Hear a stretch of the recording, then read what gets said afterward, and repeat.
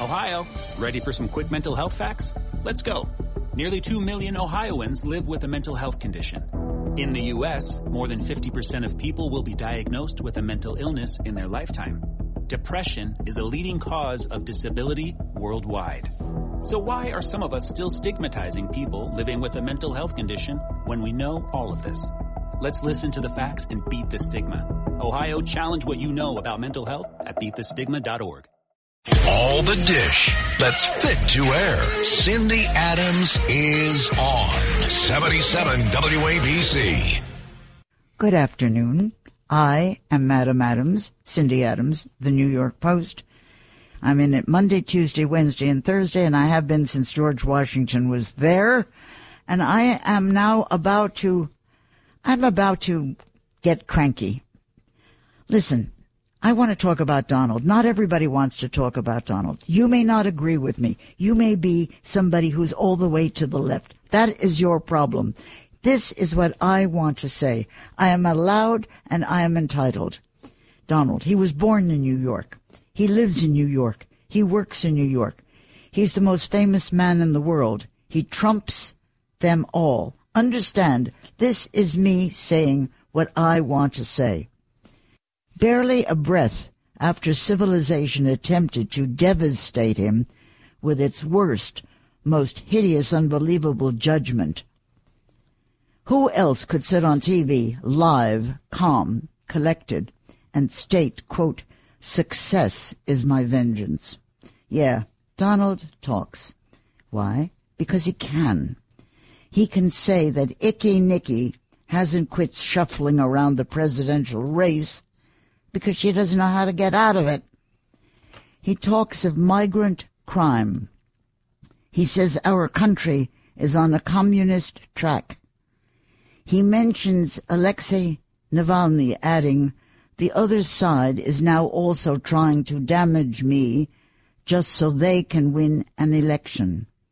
He called Nancy Pelosi a disgrace. Again, I'm saying, you don't have to agree with me. This is me talking. I cannot stand Biden.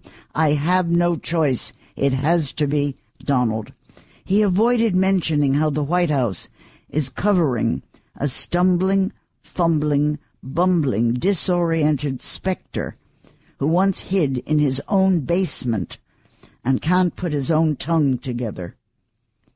I re-quote professional pollster Frank Luntz, who I had on the air the other day. This is his identical quote. He said, and he's on all television shows giving his opinions. He said, Biden is weak. Biden is not the same today that he was 4 years ago. Why? Because he wasn't even the same then 4 years ago.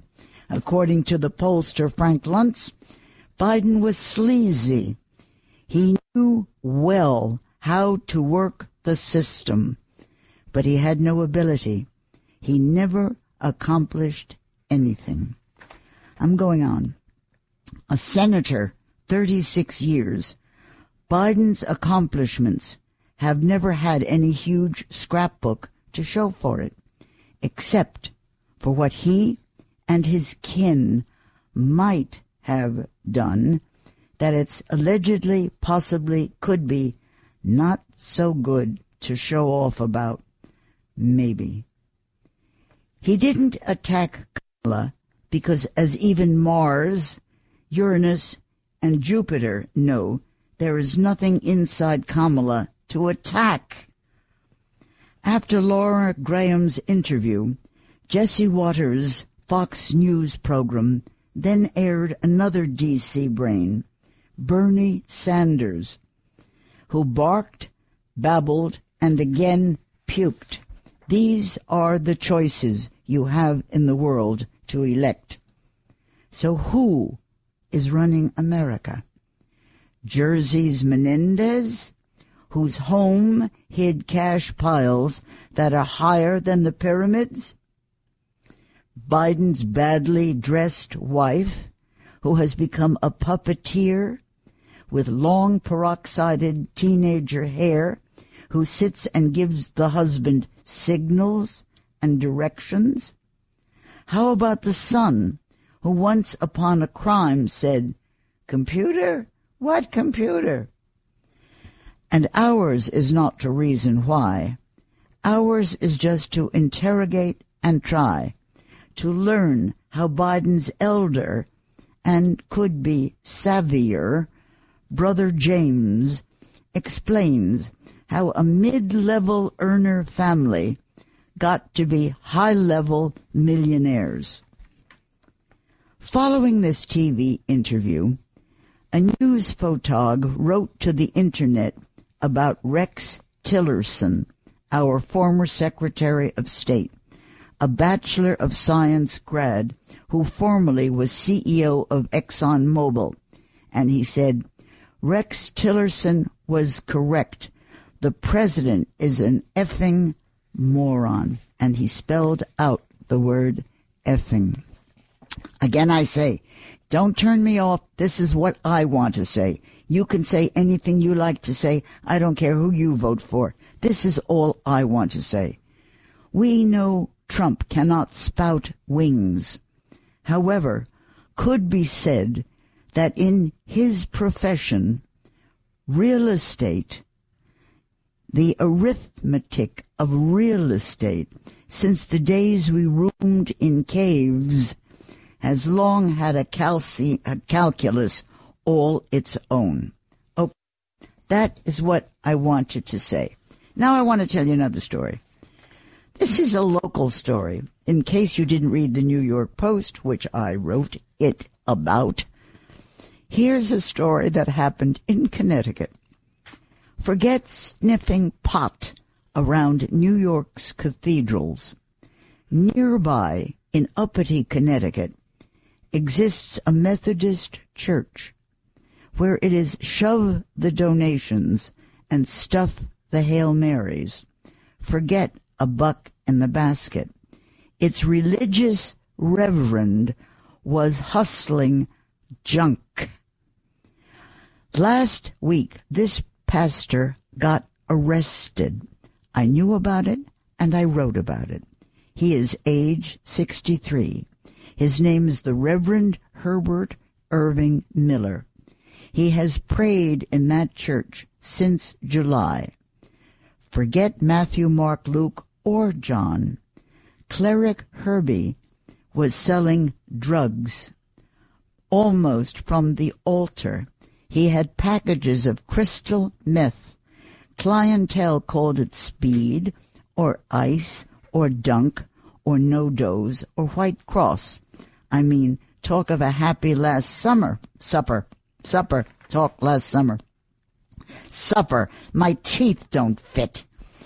United Methodist Church hierarchy called it a shock to the community. Yeah, like no kidding. Undercover guys, I wrote about it, pulled him over on South Main Street. They collared his worship, hustling the actual stuff from a car a pew away from the church. Inside it, drugs. All kinds of stuff in rock and liquid form with a hypodermic needle also there. The car, it had no registration, no insurance. Besides charged with possession and intent to sell drugs, he operated an illegal motor vehicle. This is a reverend. He has since been jailed. He was released on $10,000 bond. This padre listed his actual home address as the rectory. His court appearance is the 23rd. All I can tell you at the minute is Herbie, the Rev, is no longer an elder in this United Methodist Church. Look, I knew about this because my friends live in the town of Woodbury, where the church is. So I know this church. I know the town. Its main drag is famous. It is a mile of well-known antique stores on both sides of Main Street. There exist flea markets, open Saturdays, curbside sales, free parking, personal delivery, rent a space for $30, in and out 24/7. It is New York City's decorators, designers, buyers, artists, fashionistas, homeowners, collectors, specialists, and strangers. And until last Friday, a minister who was hustling junk. Okay? I can go on to some other little nice bits of stuff. But now, since I'm talking about ratty things, I'll talk about something that's quite wonderful. That you should know that there is Rental News, an organization called Zillow. Their website can now unload how much your neighbor's house is worth, and they just appraised the White House. Their estimate for the White House, $466,166. No change. It has what they called selling points. Really? The White House has selling points. It is landscaped, 18 acres, hold your own Easter egg romp, 132 rooms, 35 johns, 28 fireplaces, pool, bowling alley, movie theater, and ashtray for Hunter. And not yet a teardown. So before I go on to anything else, let me just give you the definition of a White House meeting. A White House meeting is a group of politicians who individually can do zero, but as a group they can meet and decide that absolutely nothing can be done. That's only in the United States of America, kids. Only in the United States of America. I love my country. I love my city. I love what God represents. I love this country. I do not love what is happening to it. And so if you tune in periodically, you will hear me bitch and moan. I am on every Sunday from 2 o'clock to 3 o'clock. And if you don't like me, and if you send in notes, I will understand.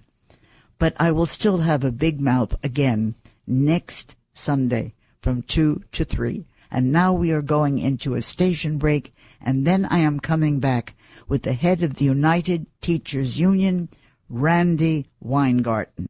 Prescription products require completion of an online medication consultation with an independent healthcare provider through the LifeMD platform and are only available if prescribed. Subscription required. Individual results may vary. Additional restrictions apply. Read all warnings before using GLP-1s. Side effects may include a risk of thyroid C-cell tumors. Do not use GLP-1s if you or your family have a history of thyroid cancer. If you've struggled for years to lose weight and have given up hope, did you know you can now access GLP-1 prescription medications at TryLifeMD.com? We're now offering eligible patients online access to GLP-1s, the breakthrough prescription medication that can help you lose body fat and weight. Listen to what people are saying. It's fun to put on jeans that you couldn't get into 6 months ago. Every morning, I look forward to getting on the scale. For anybody who's struggling with their weight, it's a godsend. And here's the best part. Your insurance may cover 100% of the cost of your medication. So go to TryLifeMD.com to have your eligibility checked right now. Get started today at TryLifeMD.com. That's TryLifeMD.com. When you drive a vehicle so reliable it's backed by a 10-year, 100,000-mile limited warranty, you stop thinking about what you can't do and start doing what you never thought possible. Visit your local Kia dealer today to see what you're capable of in a vehicle that inspires confidence around every corner. Kia, movement that inspires. Call 800-3334-KIA for details. Always drive safely. Limited inventory available. Warranties include 10-year 100,000-mile powertrain and 5-year 60,000-mile basic. Warranties are limited. See retailer for details. Talk Radio 77 WABC. All the dish that's fit to air. Cindy Adams is on 77 WABC. Okay, I am now about to speak with Randi Weingarten. She is president of the American Federation of Teachers, and you read about her and hear about her all the time whenever it comes to schools. If you listen closely, you may learn something. So, we all read about Randi Weingarten. Every 10 minutes she's in the newspapers. Tell me, who is Randi Weingarten? Where were you born? Parents, schooling, what? So, I'm a middle-class kid from Jewish parents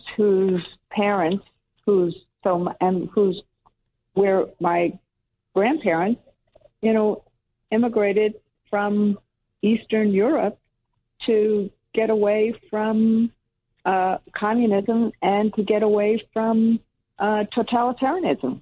And so, it wasn't the generation, in the aftermath of World War II or right before World War II, but it was the generation that came to America because America provided opportunity, right at the turn of the century. And my grandfather was my mother's father, was in medical school. He knew 7 languages, came to America, and he became a shopkeeper, had a drugstore for 40, 50 years in Nyack, New York. And my mother was a school teacher, and on my father's side, my grandparents were merchants and, trying to get a middle-class life, and my father was an electrical engineer. So I'm a kid that's, very similar to so many other kids of my generation and of the generation beforehand, where our parents worked hard and played by the rules and, wanted their kids to be in the middle class. And they themselves were in the middle class because of the work they did and, what they tried to do through public schools, public education, public higher education. And that's who I am, Cindy. Okay, so how did Randi Weingarten get from that into doing what you do? Because you're in the papers every day of your life. This is a long walk from what your parents did. How did you get into doing what you do? Well, it's about understanding that ladder of opportunity and patriotism, and that if you actually get a decent education, you can have opportunity. But, it's not, for most of us who are born with silver spoons in our mouths, you got to have your shot, as Luis Miranda said, or Lin Miranda said in Hamilton. And you need to actually have a labor movement or, that kind of collective association, that kind of community to help you get that shot. So what I realized early on is that, the way in which regular folks can have the opportunity that anyone in America deserves is through education and through unions. And that's, what I got involved in. And, ultimately, a lot of people see me and think about me politically, but frankly, politics is only a means to an end. And the end is having a better life for families. The end is making sure that you can be who you want to be, making sure you have the freedom to live and the freedom to learn and economic security, that you can buy a house and have a family in a place in which you work. Randi, that you can have a vacation. I have to ask a question. I have to ask a question. I don't understand the education system today. A friend of mine had a 15-year-old boy, and he gave his mother a piece of letter to read. And she says, why don't you read it? He was 15. He said, I can't read cursive. What is that happening with our elementary system? So, that's a big question, Cindy, because all of that could be, there's, frankly, the big powerhouses in tech don't ever want to have tech for their young kids, because sometimes, we read so much in terms of what's written in our smartphones and things like that, we can't actually read cursive anymore. So some of that is attributed to that. But I think what's really happened is that we don't spend enough time in early elementary but also for kids who have come to this country in middle school or in high school. We don't spend enough time focused on the basics and focused on how we help kids acculturate, how we help kids feel welcome. And part of feeling welcome is also really mastering some of the basics. And one of the basics, more than any other basic, is literacy, learning and feeling confident about learning to read, learning to write, learning to be able to navigate relationships and conversations and even conflict. And if we did that more, like you and I used to have when we grew up, citizenship classes. We don't have that anymore. We have other civics. We had civics too. Civics, citizen. And look, I'm a civics teacher. But what happens is when everything is focused on test scores, and data, and you show me in the next 2 days, that you see improvement, as opposed to how do we help kids actually thrive? And so this kind of sense of what is it? What are the basics that we need kids to be able to do? And I think that we don't spend enough time on not only relationship building, but on literacy itself. Okay, and I got 8 million questions. I have a solution for it. I got 8 million things that I have to ask you before you hang up on me. I don't know what to ask you first. What is it? Cindy, what? Would I ever hang up on you? No, thank God, before we have dinner. No, not maybe after dinner, but not before. Tell somebody simple like me, what the hell is a charter school? So I know probably none of your listeners would actually know the history of charters. But Al Shanker, one of my predecessors at the U of T and the AFT, was one of the people who invented charter schools. And what it essentially is that if somebody has a different idea, a better idea about how to educate kids, have a structure that you could try that idea. Not in a way that competed with public schools, but in a way that actually supplemented or advanced or trying something new as a way of saying this works. And what has happened, that was the original idea, because you know as well as I do that, the bureaucracies of school systems are sometimes really mind-numbing. And if you have an idea about what to do, getting it through that bureaucracy is hard. And so this was Al's idea and a couple of other people from Minnesota, and that was the original idea. What has happened since is it became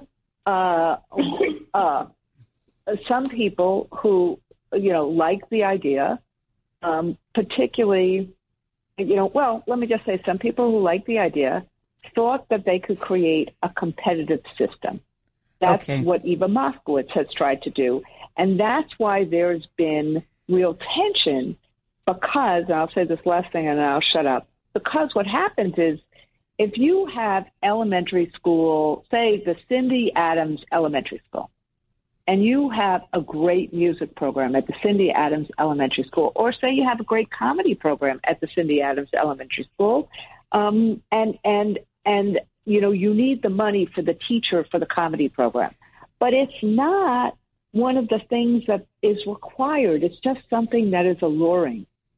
What happens is that if that school gets less money, that school may not be able to have that comedy program anymore because that money has been diverted to charter schools. So basically, the fight that you hear in terms of public schools is you want to have charters, fine, don't take the money from the public schools.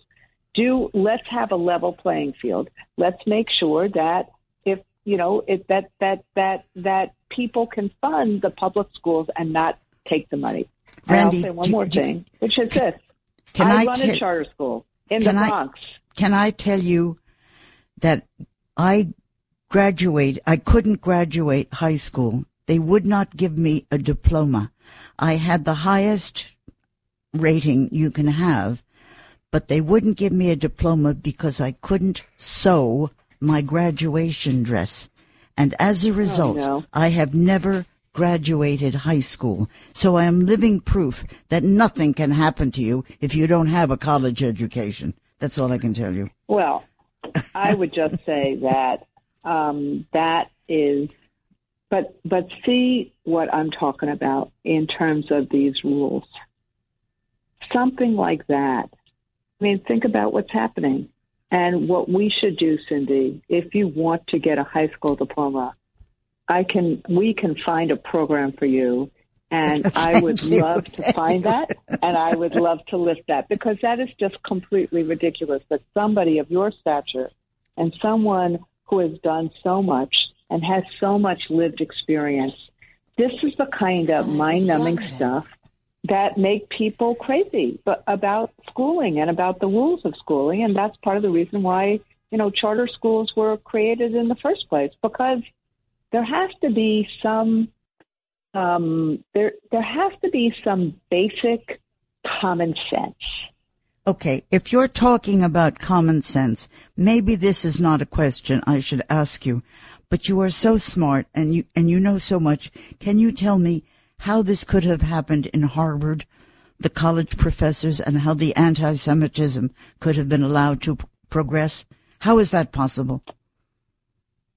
So this is a bigger, you're asking me a lot of big questions. I'm trying to answer them in a couple of minutes. I know, but you're Randy. Who else can I ask? So this is what I think has happened.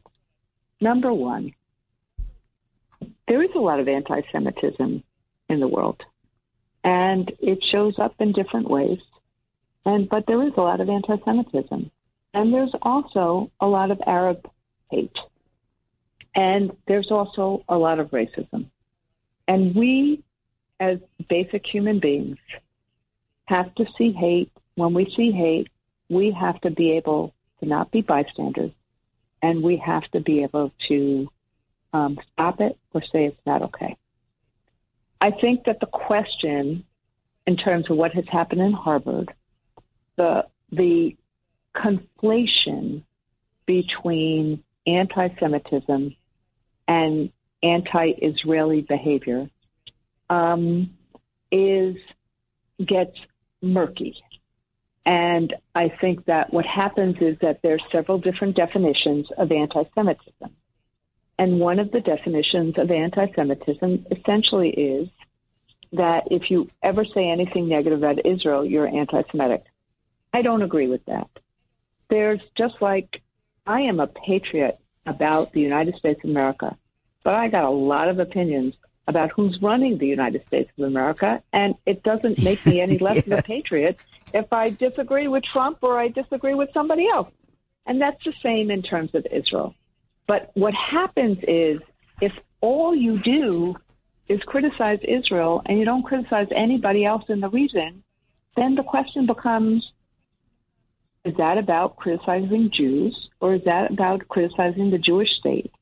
And so you have to kind of go deeper. Like, so people get if you have a swastika up, that's anti-Semitic. People get if you say death to the Jews, that's anti-Semitic. I think what has happened in terms of the college campuses is this. There are two big principles that we should have on college campuses. One is that there shouldn't be hate. Two is that there should be an ability for people, particularly kids, to express themselves, to find themselves, and to protest. That's part of our history and our tradition of free expression. Where what has happened in places like Harvard and Columbia and other places is that you can do both. You can fight against hate and fight against anti-Semitism and fight against Arab hate, and you can also believe in freedom of expression. And what I think happened is that these college presidents were so afraid of being called out by a perception that they were suppressing dissent and that they didn't actually be forthright about both values. So I'll give you an example. Okay. When somebody says death to the Jews that live in Israel. That is anti-Semitism. When somebody says, we disagree with Netanyahu, that isn't. When somebody says and says that the Jews deserved it on October 7th, I would argue that that's anti-Semitism. When somebody says what actually happened, that we don't have two lands for two peoples, or we need to actually make sure that both Palestinians and Jews have land and rights and things like that, that's perfectly appropriate. So it really is a matter of, I think the college presidents didn't actually say forthright what the values were, and instead got afraid. Okay. So are you eventually going to become a senator or a secretary of education? Because everybody talks about you as a possibility. Will that happen to you? I love what I do right now. And I do not have any aspirations for anything but to do good work in the way I try to do it right now as the president of the AFT. What I want to do is I want to go back to teaching, and in fact, next month I'm going to be teaching at Cornell for a few days. I love to. What are you going to be teaching? Teaching what? I'm going to be teaching graduate and undergraduate students. It's the first time that I'm going to have responsibility for a full class again in years, and I'm going to be teaching about labor and about education and about how to make change and how to problem solve. Listen, I am so glad that I managed to schlep you away from all of these things to get you for a few minutes on the air. Everybody wants to hear from Randi Weingarten. I always want to hear from Randi Weingarten. And tonight I'm going to have dinner with Randi Weingarten. Is that correct? Yes, Cindy, that is correct. And I really look forward to it. Thank you, honey. Thank you for coming on, Randi. Thanks. Of course. Thank you, Cindy. This is the Cindy Adams Show, 77 WABC. Joining me now is diamond dealer Louis Kestenbaum. Louis says diamonds are forever. But let's hope this interview with him doesn't really take that long. Okay, so Louis, the diamond dealer, I'm dying to know all sorts of what the hell actually is a diamond? To me, it's only a piece of rock. Yes, so a diamond is it's a rock. It's sort of right. A diamond is made of carbon, and it is through pressure and millions of years of time, it turns into a piece of rough diamond. Like I said, it's made of carbon, and you cut it into the most beautiful, diamond shape, whatever you like, and that's sort of how diamonds are made. But how is it mined? It's always mined in rock, inside rock, isn't it? Yes. So it's mined. We call it a piece of rough. A rough diamond looks like a rock. It's not inside a rock. It is inside the ground, but a piece of rough would look like a rock that if me and you were walking down the streets of New York City, we'd both kick it without realizing what we're looking at. So it is, and there's no uniform shape. There's no uniform size. It could be pretty much, depending on every diamond is individual. Every piece of rough is individual as well. And there's obviously different qualities of rough. There's rough that can be cut into fine diamonds. And then there's rough that is of a lower quality that's used for industrial use, such as cutting a diamond. Because a diamond is the strongest mineral in the world. You only can cut it with another diamond. Well, okay. I mean, I got 8 million questions that I want to ask. But why are diamonds so expensive? Why not rubies or emeralds? Those are all fabulous gems. Why is it only diamonds? So I think all those things are expensive, but what I think makes a diamond a little bit more unique and a little bit more special, well, first of all, it's also a little rarer than the rest of the stones that you were speaking of as rubies and sapphires. But what makes a diamond a little bit more interesting and special is that it essentially can last a lifetime due to the fact that it is so hard.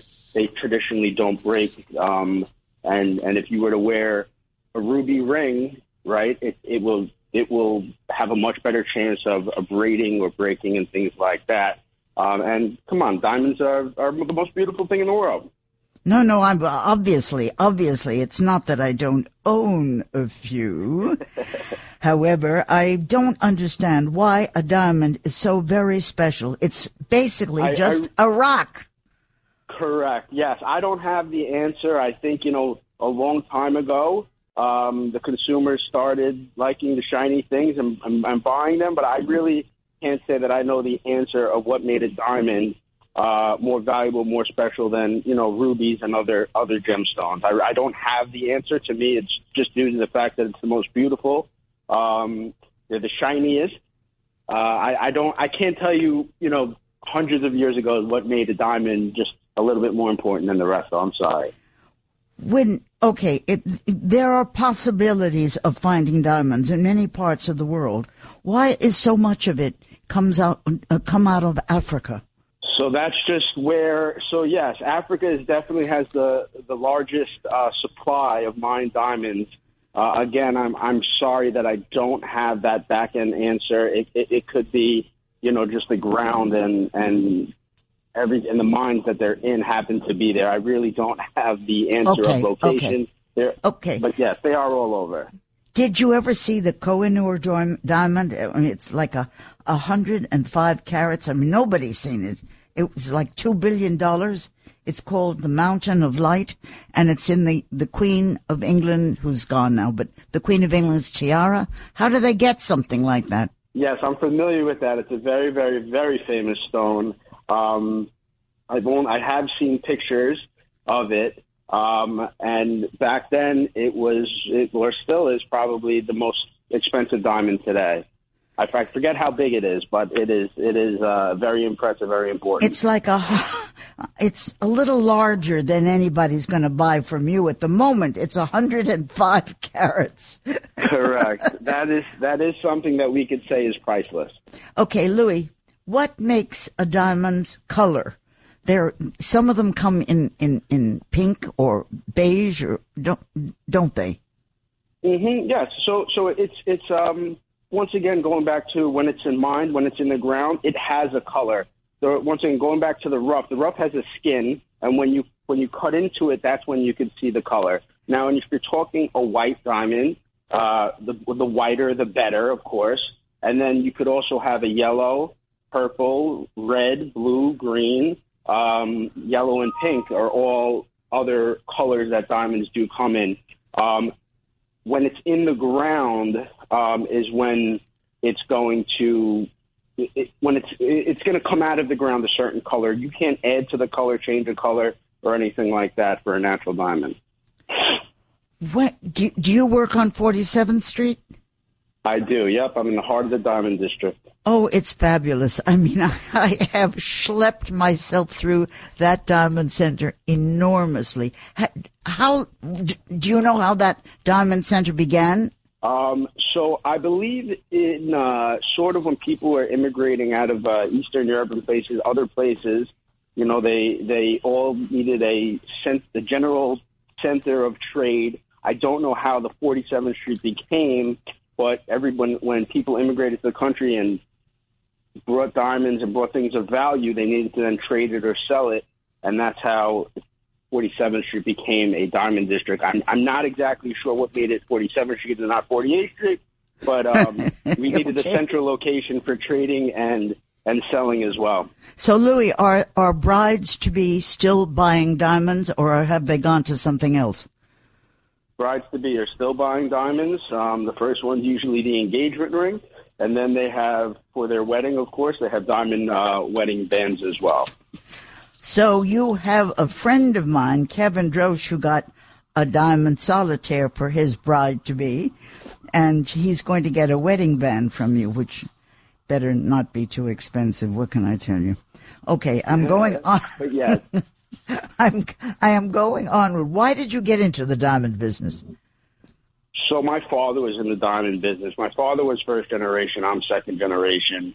I always found it very fascinating, the industry in general. There's so many facets of the industry. And the truth is, I love what I do because you get to put smiles on people's faces, and you get to be a part of such amazing, whether it's an engagement or a birth of a child, and they buy this thing called a push present, is a gift for the lady for pushing the baby out, and just so many great occasions that I get to be part of, and it's really interesting and fascinating. Okay, explain to us the conflict diamond. I mean, I know what it is, but I'm not sure I can explain it. What is that? Is that from people who are doing bad things in Africa, or what? Correct. Yeah. So, when you're dealing with such expensive items, there's obviously things, illegal things, and unethical things that could go on. And what a non-conflict diamond is that when it's mined in Africa, say, the piece of rough will get a certificate saying that it was mined without slavery, without terrible working conditions, and then that documentation will follow the rough diamond as it gets cut, and then to import it, you need the proper documents from when they were mining it. So that's how it's called the Kimberley process, and that's how diamonds. That's how we can regulate and make sure that they are conflict free, and there's no blood diamonds in the market or conflict diamonds, because as beautiful as diamonds are, human life is a little bit more important, and working conditions and things like that. So all it does is, it's about 2003 is the time the Kimberley process started. And it's fair working conditions, and nobody needs to get hurt or sick from mining diamonds that you would love to wear. And that's sort of how the Kimberley process and conflict diamonds are. Did you ever lose or drop or screw up a diamond? I'm sure if you pulled up the carpet in my office, you might find a couple of small ones. Really? Yes, I've lost a couple small ones. I'm proud. I try to take good care of the big ones, but they unfortunately, yes, it's a hazard of the industry. You make a ring with 500 diamonds in it, and I'm looking at every diamond to make sure it's perfect for my client. And sometimes it pops out, sometimes it goes on the floor, but they're not. It's usually not such an expensive stone. Or else listen, who cleans your rugs? Let me find out who cleans your rugs. That would be interesting. Do you still see? Are there still diamonds left on Earth to be found? Yes, there are. That's a great question. I don't know how many, of course, but yeah, there's still new rough coming in every day. They're still being mined. There are, like you mentioned, there are places other than Africa that are mining them, such as Canada, believe it or not. People do buy, people will request the Canadian diamonds to guarantee it's conflict free. So there's definitely other places, and there's a lot of diamonds left to be found. So are the colored ones more expensive than the white ones? Traditionally, yes. Traditionally, the colored diamonds are more rare. So a lot of the diamonds, a lot of the diamond business and a lot of the way the diamonds are priced is the simple supply and demand. So due to the fact of the rarity, like a red is much rarer than a yellow, so a red is much more expensive than a yellow. So it all kind of goes into size, quality for the values. But yes, there are different colors, and there's usually the color ones are worth more. Okay, I have to thank you. I have to thank you for telling me all about diamonds. I'm interested in the fact that today's people change. They change their old ways. They change their mores. They're not wearing pearls anymore. They're wearing dresses that are just all the way up to their waist. Are they still buying? You said they were still buying diamonds. Guys are still giving diamonds to their wives? Yes, diamonds are still very popular. I mean, I've never met a lady that doesn't like jewelry and diamonds. Usually when a nice couple comes into my office, the lady's a lot happy to be there than the man. But yes, you put a good point on. with pearls. Pearls are a little less popular right now than they've been in the past. But diamond fashion is very cyclical, so they definitely could come back at diamond shapes. Jewelry in general is fashion very cyclical, so I think one day the pearl business will, come back for sure. Okay, Louis, so remember my name in case I drop in to do a little shopping, okay? Anytime. I'll close the place down for you. Thank you, honey. Thanks a lot for coming on. Thanks, Louis. Yes, of course. Thank you for having me. Have a good Bye. day. Bye, honey. Bye-bye.